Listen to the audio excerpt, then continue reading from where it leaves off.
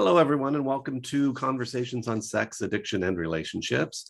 So glad you're here. Today we have Jenna Riemersma joining us to talk about internal family systems and explaining what on earth that is. And I am joined, in addition to Jenna today, with my good friends Jeannie Vitoni, Wendy Conquest, and Dan Drake. How are you guys doing today? Doing great. I'm so excited that Jenna's with us because I have heard about IFS for so long. And even though I'm not trained, fully trained in it, I take pieces of it and I've been using it for years with clients. And it's just been so effective in understanding different dynamics of the psyche better. But I'm really wanting Jenna to really lay it all out for us. That's what I'm excited about today. Yeah. I'm excited for clarity because internal family systems, and I hear about it in the clinical world, but, and Tim, I think you did a great job with the intro of what the heck is that? And so I'm really looking forward to Jenna, making it clear and simple so we all can understand. And then how can people include that in the work they're doing as they're going for their personal growth, whatever their goal is. So happy and excited. And I did a training forever ago with Dick Schwartz, and I learned about it, but I don't think I fully understood it. But the more I've sat with clients, the more I see the internal war, internal conflicts that people have, ambivalence. One part of them wants something, another part doesn't. They're confused by this. So I'm excited to have her break this down and, kind of normalize some of the kind of wars we can have internally. I'm looking forward to this. I have seen enough presentations and done enough reading on internal family systems to make a complete mess of it. But I do consistently work from sort of a parts model when it comes to trauma, sort of like functional adult and those wounded inner children. And I'm very curious to see how internal family systems fits into some of the trauma work that we do with addicts and partners and stuff. Jenna, are you there? You want to join us? Bring her down. Woo! Oh, there's the intro. Hi, Jenna. I have the intro. my magic skills with turning on my camera. I'm feeling very magical. Yay. Hi, everybody. Welcome. Thanks for being I'm here, glad to be Jenna. here. So Jenna, what is internal family systems? Give us the intro spiel. I know, right? What kind of a name is that? What in the world does internal family systems even mean? I love that question because what it means is that rather than thinking of ourselves as a monolithic singular entity, which is how we're trained to think of ourselves, IFS teaches us that we all have a core self, an authentic self. In my writing, integrating IFS and spirituality, I call this the God image within us, or the Imago Dei. It's who we truly are. It's the essence of love, and many different parts that make up our unique personalities. So, for example, I have a 1 part. I'm a 1 on the Enneagram, so I have an organized part. And that's just how I was created. I'm organized. My son is ADHD. He does not have an organized part. That boy, it is not in him, but he has a car part. And boy, does he love fancy sports cars. And I do not have that part. So we all have many different parts of us that make up our unique personalities. But what happens is when we view ourselves as a monolith, we over-identify with something that one part of us is feeling or thinking or doing. And so when that happens, we say things like, I am so anxious. I am an addict. I am a sinner. I am depressed. And when we believe that that part is all of who we are, we lose hope. By contrast, when we know that who we truly are is what IFS, internal family systems, would call our core essential self, which is always, and this is a game changer, positive, whole, loving, and healing. I'll say that again. At your core, at my core, at the core of every human being that has ever walked the planet is an essential, positive, whole, undamaged self that is the very image of the divine within us. And we have many different parts. And when bad stuff happens, trauma, capital T trauma, lowercase t trauma, yuck, life, our parts get covered over with burdens. And in clinical work, we call this trauma, a trauma burden. In faith language, we call it sin, but it just means things are not as they should be.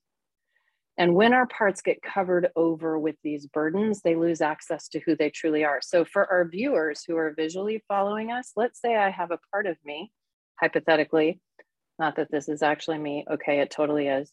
I'm holding up a little squishy heart here to represent the core of who I truly am. This is who I truly am. And in IFS, we learn that this part of us is always containing the 8 C qualities: calm, clear-minded, curious, courageous, compassionate, connected, right? This is the place from which those spontaneously overflow. There's no efforting required. It's always there. But let's say that one of my parts, and I'm holding up a little sweet part, a little doll here for people who are not on video, was designed, it's a part of me that's designed to connect in intimate relationship. And when I was young, growing up in a military family that moved constantly, never had a stable home. I was an only child. I was always the kid on the outside looking in, very awkward. Wound up in my adolescent years in a private preparatory academy in Hawaii, where Barack Obama, Steve Case, Carrie Ann Inaba, and others went to high school. And I showed up with my buck teeth and acne and awkwardness, and was bullied and rejected and isolated. This part of me, this sweet, dear part of me that was created to connect in intimate relationship, got covered over. She got covered over with a burden, and now she carries shame. The burden is shame. It's not who she is. She's still under there. For people who can't see me visually, I just put a little cloth over her. And now, and the thing is that time does not heal this. And when our parts become burdened, they get stuck in the moment in time when they experience the trauma. So this part of me, it's been burdened at many points in my life, but it feels about 12 or 13. And I'm a grown woman, and my life looks a whole lot different right now than it did back then. But let me tell you something, this part of me, when I walk into a room full of people who look like they have it all going on and they all know each other, and I'm fairly confident and outgoing in who I truly am, but this part may see that, and it the burdened part for people who can't see, that became burdened with shame and rejection, sees that, and it's a trigger. And in addiction work and in betrayal trauma work and in therapy work, we talk about triggers. That's what this is. Burdened parts that are trapped in the past, that have lost access to who they truly are, see something that reminds them of the traumatic event, and they take us over. For people who can't see the visual, it's like the clouds covering the sun. The sun is still there. Who I truly am at my core is still there, but I've lost access to it temporarily because this part has taken me over. And now I think I am this part. And if I think monolithically, I'm going to identify with this. I'm going to over-identify. But the truth is, when these parts take us over, we get flooded by their feelings. We think their thoughts, we feel their somatic experience. And these parts of us that carry our pain, IFS calls exiles, because everything in us wants to exile them. This is an intolerable experience. If you've ever had a part of you that carries shame that floods, it's a life or death. It's intolerable. And so IFS teaches us that we get 2 other kinds of parts that get burdened that try to help with that pain. We have proactive ones and reactive ones. The proactive ones are called managers because they try to manage our lives so that that never happens. And these are things like people pleasing, perfectionism, control, spiritualizing. I've written a whole book on the integration of IFS and Christian spirituality. For everyone, here it is. So for anyone, it's an excellent book. Altogether You. Thank you. Yeah, thank you, Dan. Spiritualizing parts are the parts that are often responsible for all of our spiritual trauma, because they use the words of our authentic connection to the divine. They sometimes engage in the behaviors of the authentic connection to the divine, but they're a burdened part, and they're trying to help us avoid the pain of our exiles. And so they use God language and God behaviors to move against our exile parts. So we have these proactive guys that try to prevent our exiles from flooding. And of course, they're not successful. Eventually, our exiles flood and we feel the shame or the rejection or the brokenness or the worthlessness. And then the reactive guys have to jump in. And those buddies are called firefighters because they have to put out the fire of that painful feeling. And these are all the parts that often wind up in our offices as CSATs and trauma therapists. So this is alcohol addiction, work addiction, drug addiction, sex addiction, porn addiction, dissociation, cutting, suicidality, homicidality. And here's a really critical thing that we need to know, and that is that all parts are good. I want to repeat that in a different way. There are no bad parts, only good parts stuck in bad roles. And so what happens is these parts are jumping in, trying to help us avoid the pain of our exiles. They're either trying to prevent it or they're trying to put it out. And of course, they're unsuccessful because the authentic self is the place from which we can help our pain, not from our burdened parts. They're well-intentioned and they're making our pain worse. So if I'm feeling shame and rejection and I have a manager part, let me see if I can find a manager part. Here we go. Here's my people pleaser. No, The little guy, don't you love this guy? It's awesome. And this part is like, yes, oh, I'd be so happy to bring that casserole. And I would absolutely serve on that committee. And yes, I'll stay late. And oh, of course I'll help you. And oh, yes. And let me come over and listen. And this part is managing. It's trying to help run my life. Notice it's not who I truly am. It's a burdened part. And it has an agenda. It's really well-intentioned. And it's trying to help me avoid this pain of rejection. But the problem is, just like any burdened part, proactive or reactive, if I start doing that, you're going to start probably taking advantage of me or not appreciating me or finding me annoying. And pretty soon it stops working. And oh dear, now I'm flooded with this rejection again. Now my pain is worse. And oh my gosh, now my firefighter has to jump in. And for those of you who can't see the video, this is my Cookie Monster cookie. And I'm going to eat all the Girl Scout cookies. I'm going to eat them all. Because my cookie eating firefighter has learned that if I eat some sugar, it's going to make my shame feel better for just a hot minute, but then it's worse. Mm-hmm. And there's this aha moment when we realize that the proactive ones that look so socially acceptable, like performing and pleasing and perfectionism, are doing the exact same thing that the sex addiction, the alcohol, and the suicide are doing. They're trying to help with the pain. And they're well-intentioned. They're stuck in bad roles. They're not who you are. They're not who I am. And we can help them, but not by moving against them. And this is the magic. This is the magic. I've created a condensed version of the IFS model, and I call it Move Toward, because that's the spirit of our essential self. Our essential self moves toward all parts of ourselves and others with love and curiosity, compassion, and courage. This is the place from which also betrayed partners, the only place from which we can wisely observe what boundaries need to be and set and hold them. So what we typically do in life, in dieting, in addiction recovery, in relationships, is we move against the parts of ourselves and the parts of others that we don't like. And moving against makes our suffering worse.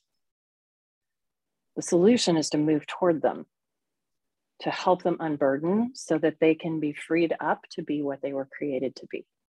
And what I know as a CSAT IFS therapist person is that all of these hard parts that come in that we have so much shame about when we're struggling with them, if we have a sex addicted part and it comes in and it's been trying to help with that pain ever since we were 5 years old, hiding under the bed when mom and dad were screaming.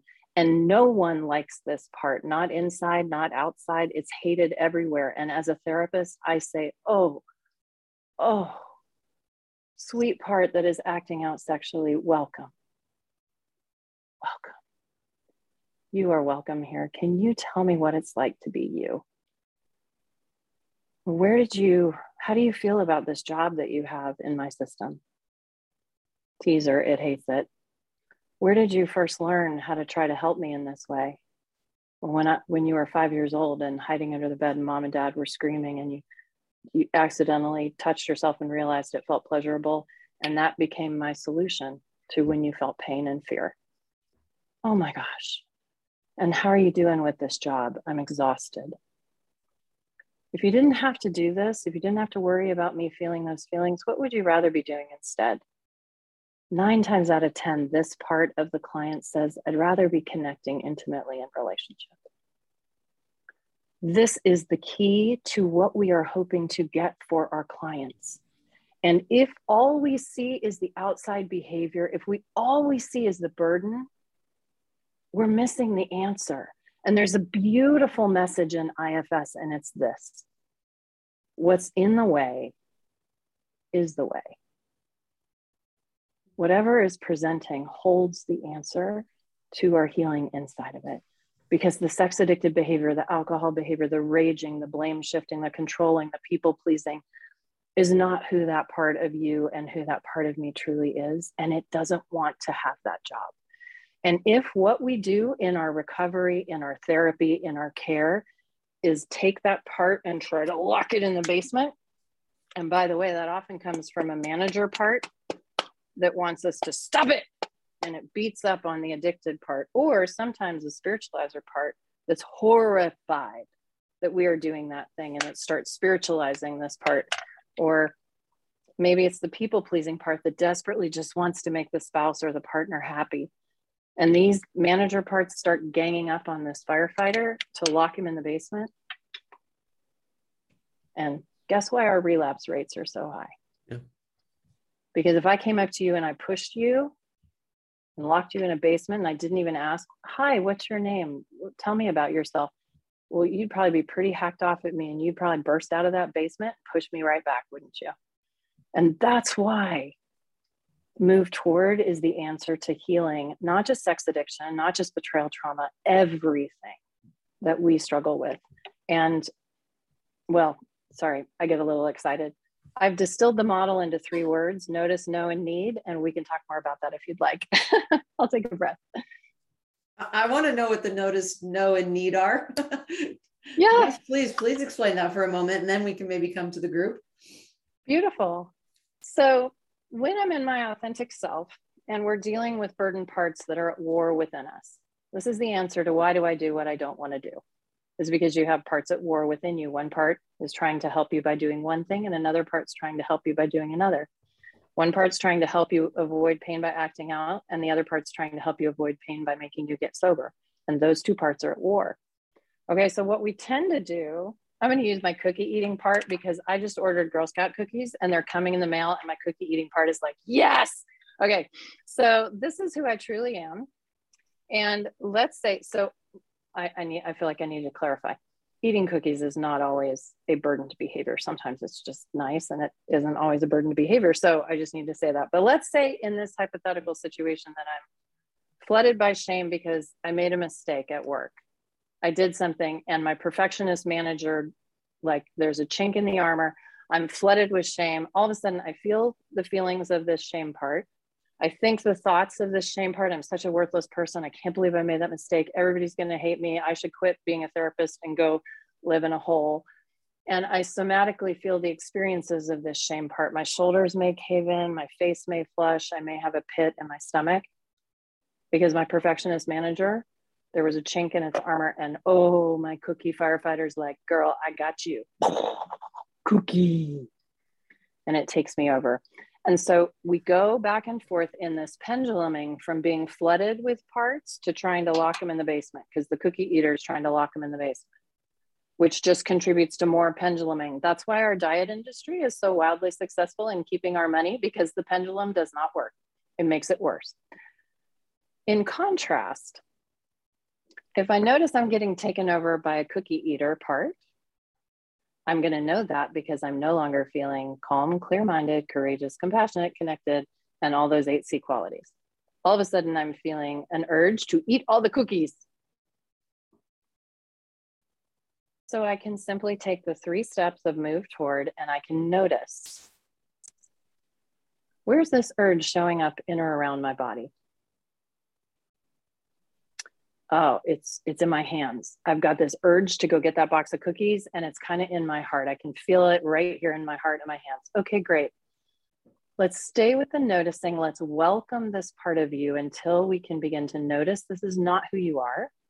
Now, there's going to be lots of other parts that don't like the cookie part, right? The parts that want to fit into my pants and go to the gym and all of that. They don't like it. That's okay. They're going to come up, let them come, and then just let them go.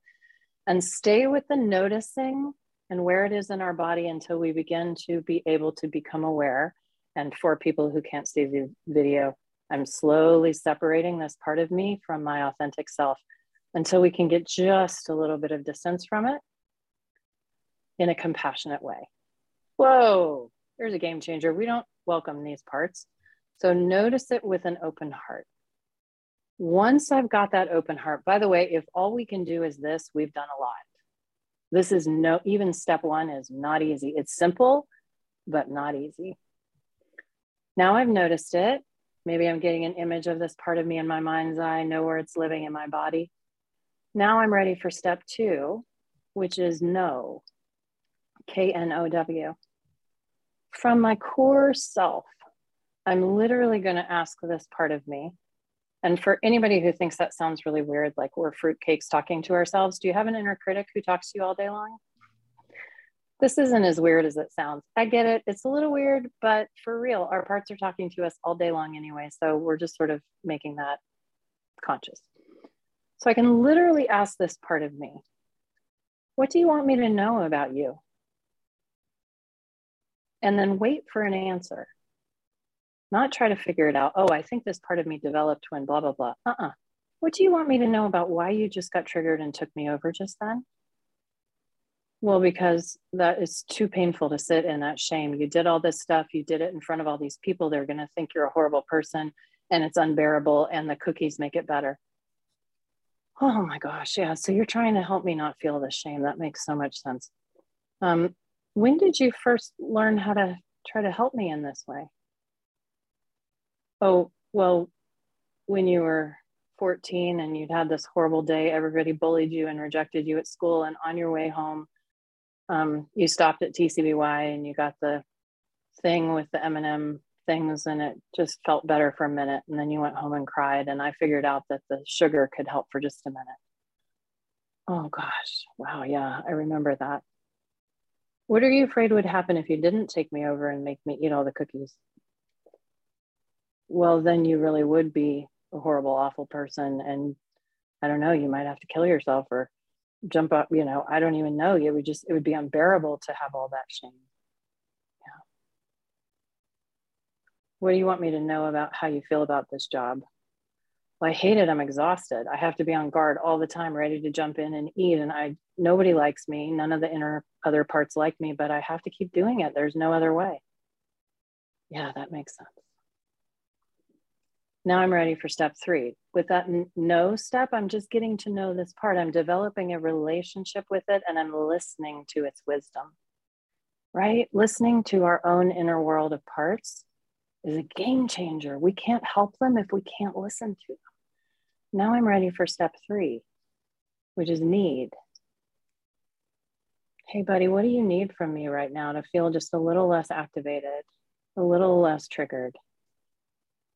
Well, I think I need you to maybe make a repair for that one person that you made the mistake with. And I need you to reach out to a safe friend who can just reassure you you're not an awful human. Because the cookies really don't do the trick. Okay, buddy, I can do that. I can make an amends and I can reach out to a safe friend. Okay. Now my cookie eating part has calmed, feels understood and well represented, and I have a much more effective way to help it get to its goal than having it take me over or trying to lock it in the basement. Take me over, lock it in the basement. This is an exhausting pattern that we repeat all day long, every day. Notice, know, and need is simply helping us to get in relationship with our parts and listen to them so we can help them. This doesn't do the trauma work.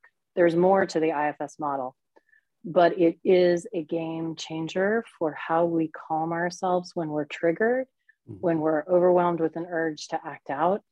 And it is offering inside of ourselves what most of our faith or mindfulness practices help us to offer outside of ourselves. Loving kindness for all parts of who we are.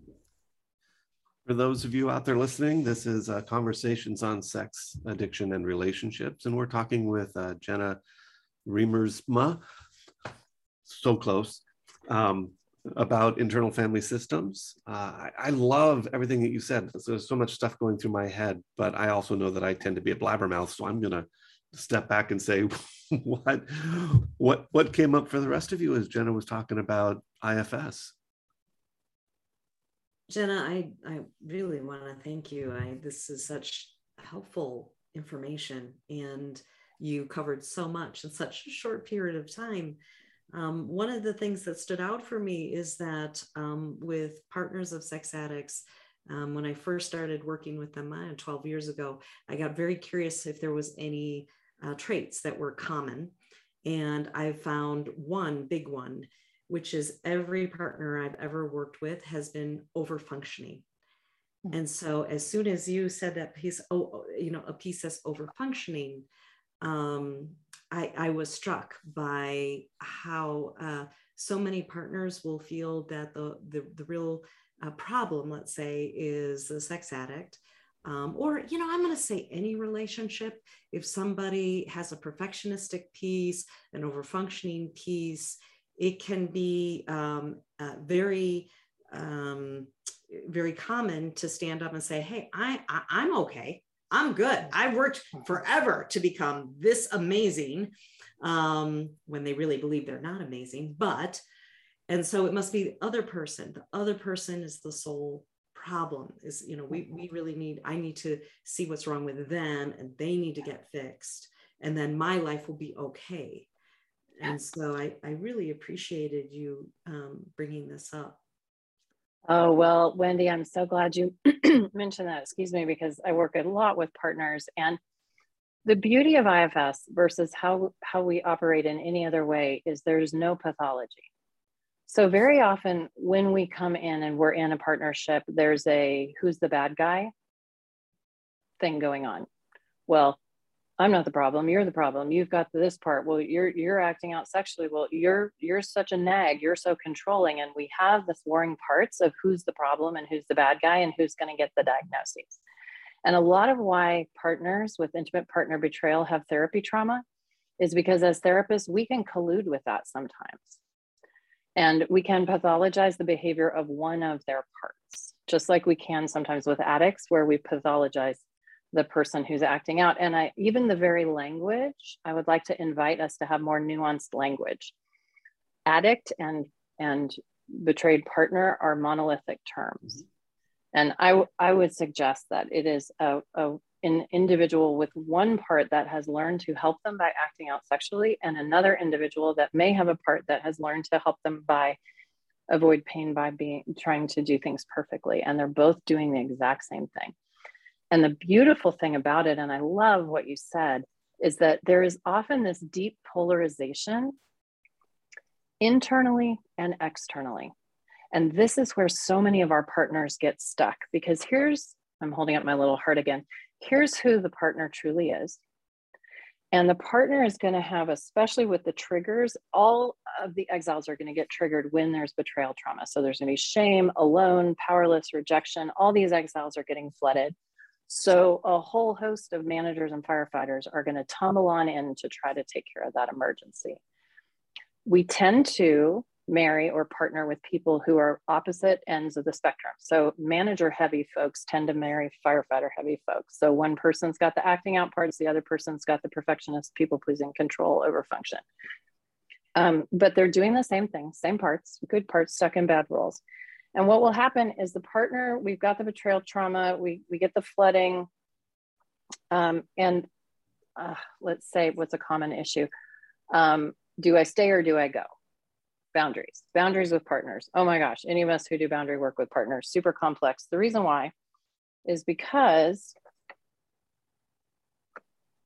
I gotta find my, okay. Partners tend to have polarizations come up. This is a broad, many partners have very different ones, but we can get this going on with a partner. Okay. These are the protectors. And a partner gets an exile triggered and comes up with a rage part. How could you do? What is the matter with you? That's speaking from this part. And this part says, you low down, lily-livered son of a Slytherin snake. I'm done. If you ever look at pornography ever again, I'm divorcing your sorry butt, and you're going to have to go live in your mother's basement. And then the angry protector calms down. And then this part comes in, because the angry part and the, oh dear God, I can't lose him part are polarized. And when the angry guy calms down, the holy crap, don't leave me part comes in and says, do you want to have sex? And the partner goes, I am a crazy person. I threaten to kick him out, and then we have sex. And like, I'm losing my mind. No, honey, you are as normal as the day is long. You have parts at war. You see that? And they're fighting.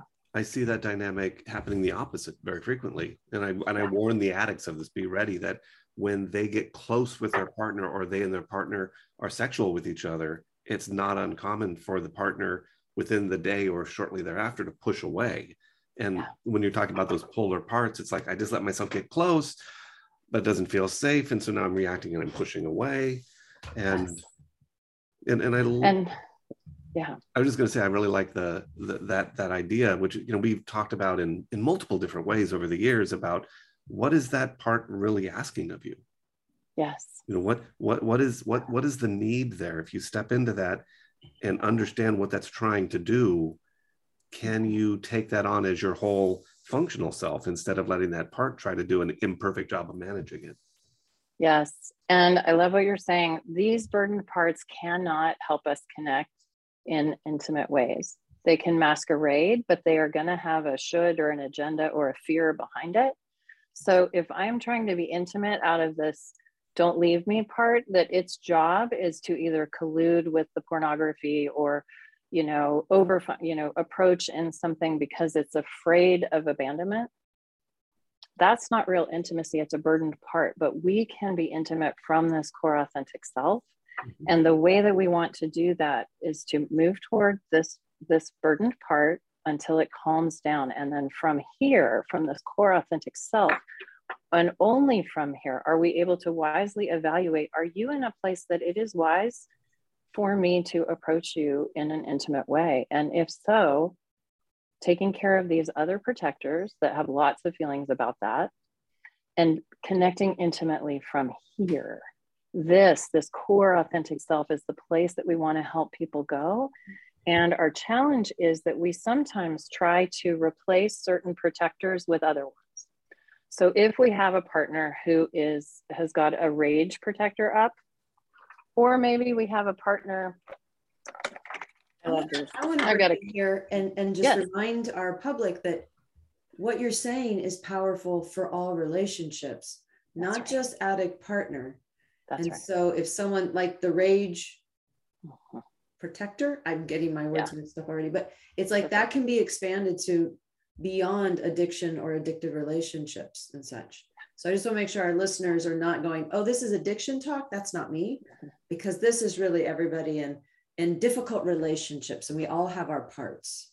So I just want to put that piece. I think that's a good point, but I will say when the people I've worked with, that the protectors, I think when someone tries to stifle one, another one will pop up in its place with if they haven't really done the work. Mm-hmm. So I mean, I think that's a really good point, especially for those that have a part of them that's coped through the addiction. A question I have for you. So I love the compassionate approach. I find many of the people I've worked with, they want to kill the addict part. They want to just not just shove them in the basement. They want to like take them out back and shoot them.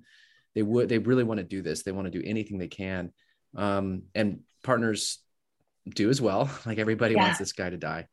My question. So how do you address when someone's coping? So you say they're good parts trapped in bad roles. Those bad roles, when those bad roles, are gaslighting, they're psychologically manipulating, they're, creating devastating consequences and harm. How does this approach, I can understand, I love the compassionate approach of good parts, but now we have perpetration and harm. How do you address that perpetration with the model? This is such an important question, because the immediate follow-up question is, does that mean anything goes? Right. Does that mean like, oh, well, my husband's sex addicted part is a good part in a bad role, so come and act out and it's all good and I need to just welcome that? Oh, heck no. What this is teaching is that move again, well, let me say this. Good parts stuck in bad roles does not mean that what our parts are feeling or thinking is good. It categorically is not. And that's true if it's perfectionism or if it's drinking. It is categorically not a good feeling or a good behavior. What this teaches us, and I need to own that this takes everything we've ever known and turns it upside down on its head. And so for most people, this is a kind of an experience. But I know that it's true because I've done it the other way and I've done it this way. And I've also experienced it myself. And it is it is a game changer. When we move against parts of ourselves without understanding why they're doing what they're doing, and we try to get rid of them, lock them in the basement, just get rid of them, we make them stronger, we make our suffering worse. And if that part stays locked in the basement, the other ones are going to jump in. So if we manage to get the sex addicted part locked in the basement, and we've got really strong managers with really strong deadbolts who are like, daggum, this guy's staying in the basement, we're going to be sober come hell or high water. Guess what's going to jump in? Yep. We're going to get really, really busy. There's my little Tigger guy. I'm just going to stay so busy I can't feel. I'm going to eat all the cookies. This is why you get sober, you go to AA, you walk through the cloud of smoke to stand in line to drink the coffee, and everybody's gained 30 pounds. We lock the alcohol in the basement. Yay. But now we got the others that are taking over because our firefighters and protectors work in a hierarchy. So what we're saying is not that the behavior is okay. It is 100% not okay. What we're saying is the most effective way to change it is to move toward it, not against it. And we engage these parts in the treatment planning. From a recovery perspective, I hear you saying how important it is not just to stop at sobriety, which I always refer to as, what we don't do, and how important it is to step into recovery, which is what we do, and the parts of recovery that are about healing and restructuring that relationship with ourselves, as well as stepping in and doing the trauma work so that those underlying wounds aren't driving us the way that they used to. You said something that reminds me, I will often talk with the people I work with when I can tell that they're agitated or they're dropping to their trauma spaces in the middle of my office. And I'll look at them and I'll say, how old do you feel right now? And like you were saying, those trauma wounds or those parts that get locked at like that 12 or 13-year-old, and how common it is, and how I think it can be a great signal for people of, oh, I'm in one of those, like in your wording, I'm in one of those either manager or reactive parts, because I feel really young. I don't feel like I'm my standard adult self. Yeah.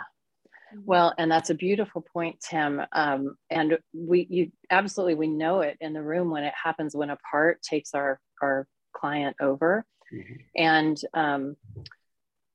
the beautiful thing is we can use this inside of ourselves, notice, know, and need, and we can use it when people are coming to us for help.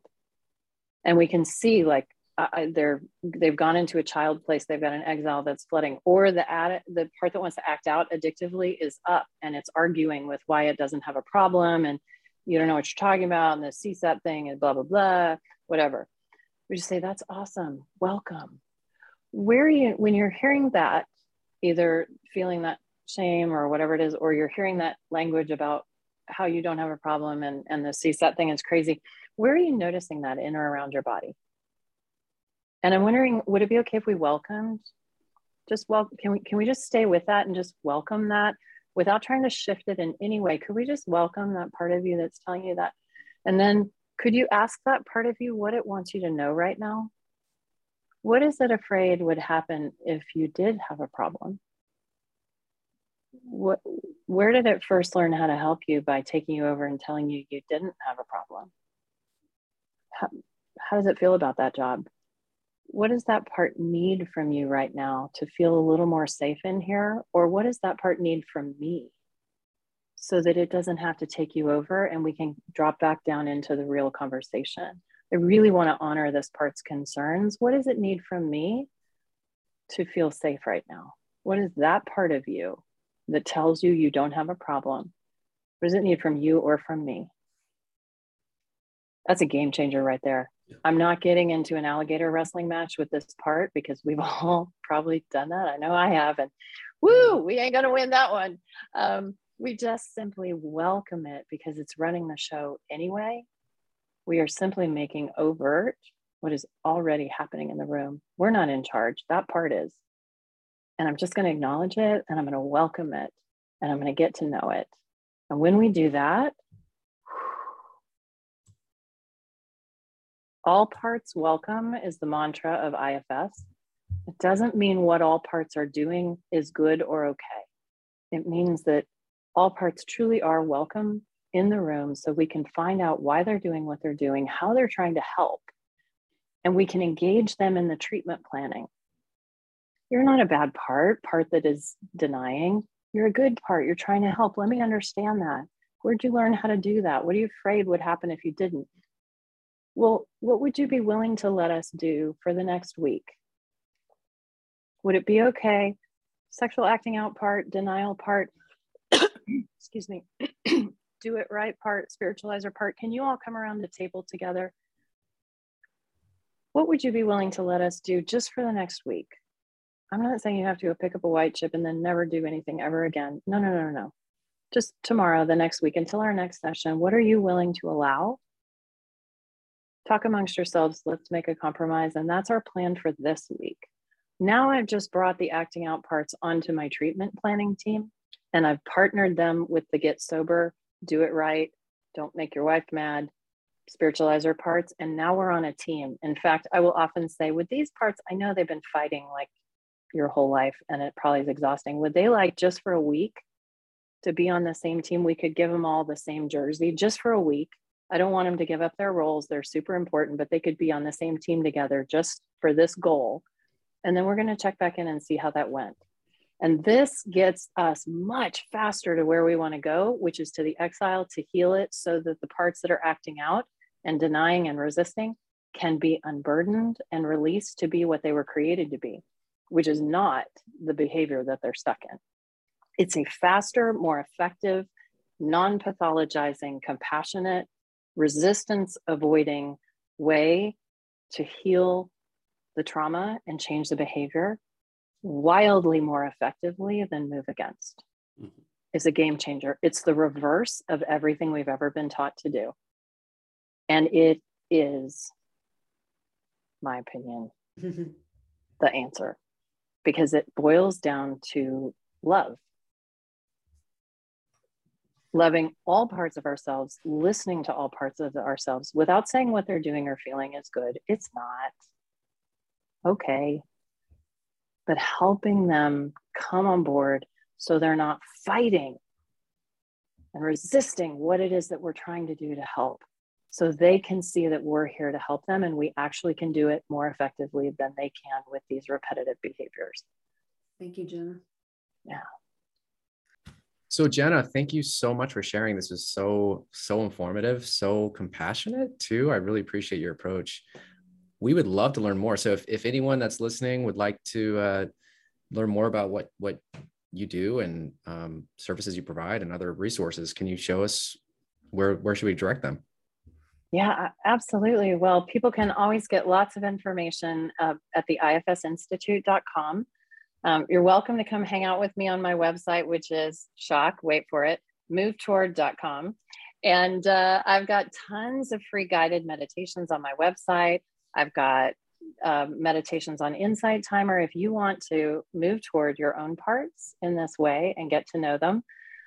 If you'd like to have free resources sent straight to your inbox in your email, you can text my name, which is Jenna, Jenna.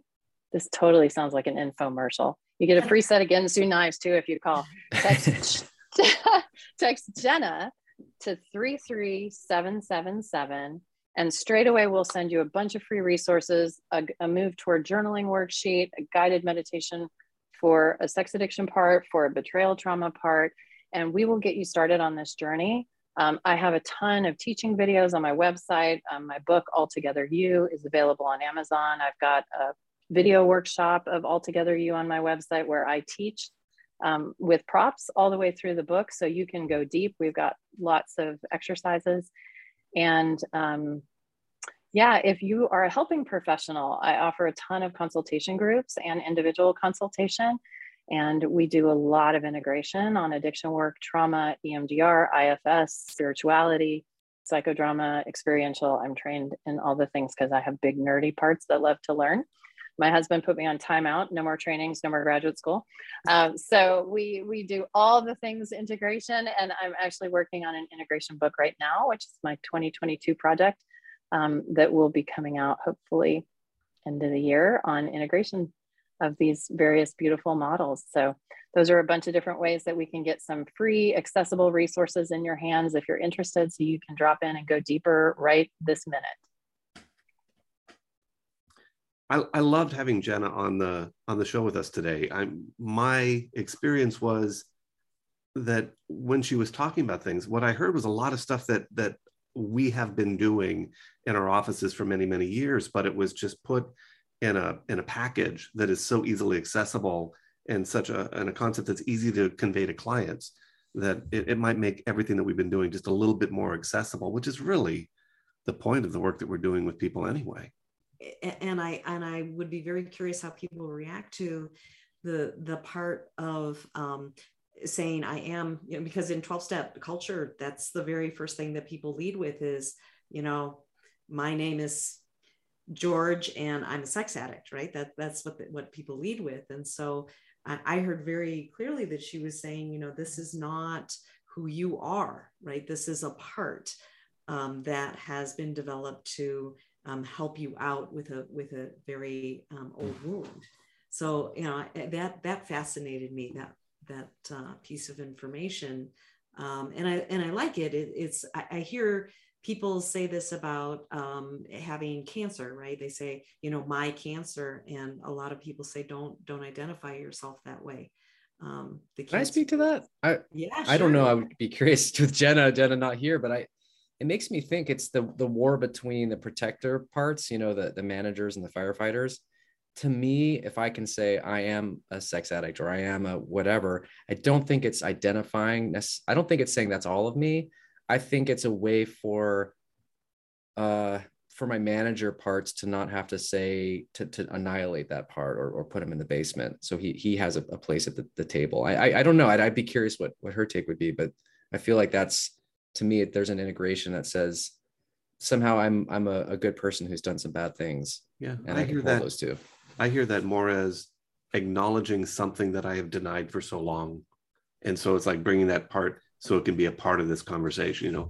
I'm a sex addict is acknowledging the part of me that has, used those behaviors to try to protect. Mm-hmm.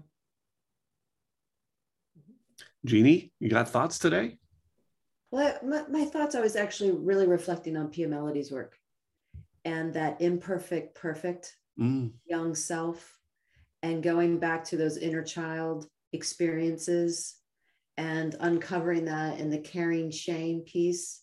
But this is a way that, for me, it took that and then had it more animated, where I could then see that part of me and pull it apart. For me, I feel like it was taking this tangle of string and yarn and pulling it apart a little bit so I can actually see how it unfolds. And I think that's the noticing. If I can have that awareness of the threads of this tangled mess, and I bring it out and I can look at it and I can understand it, and then understanding it.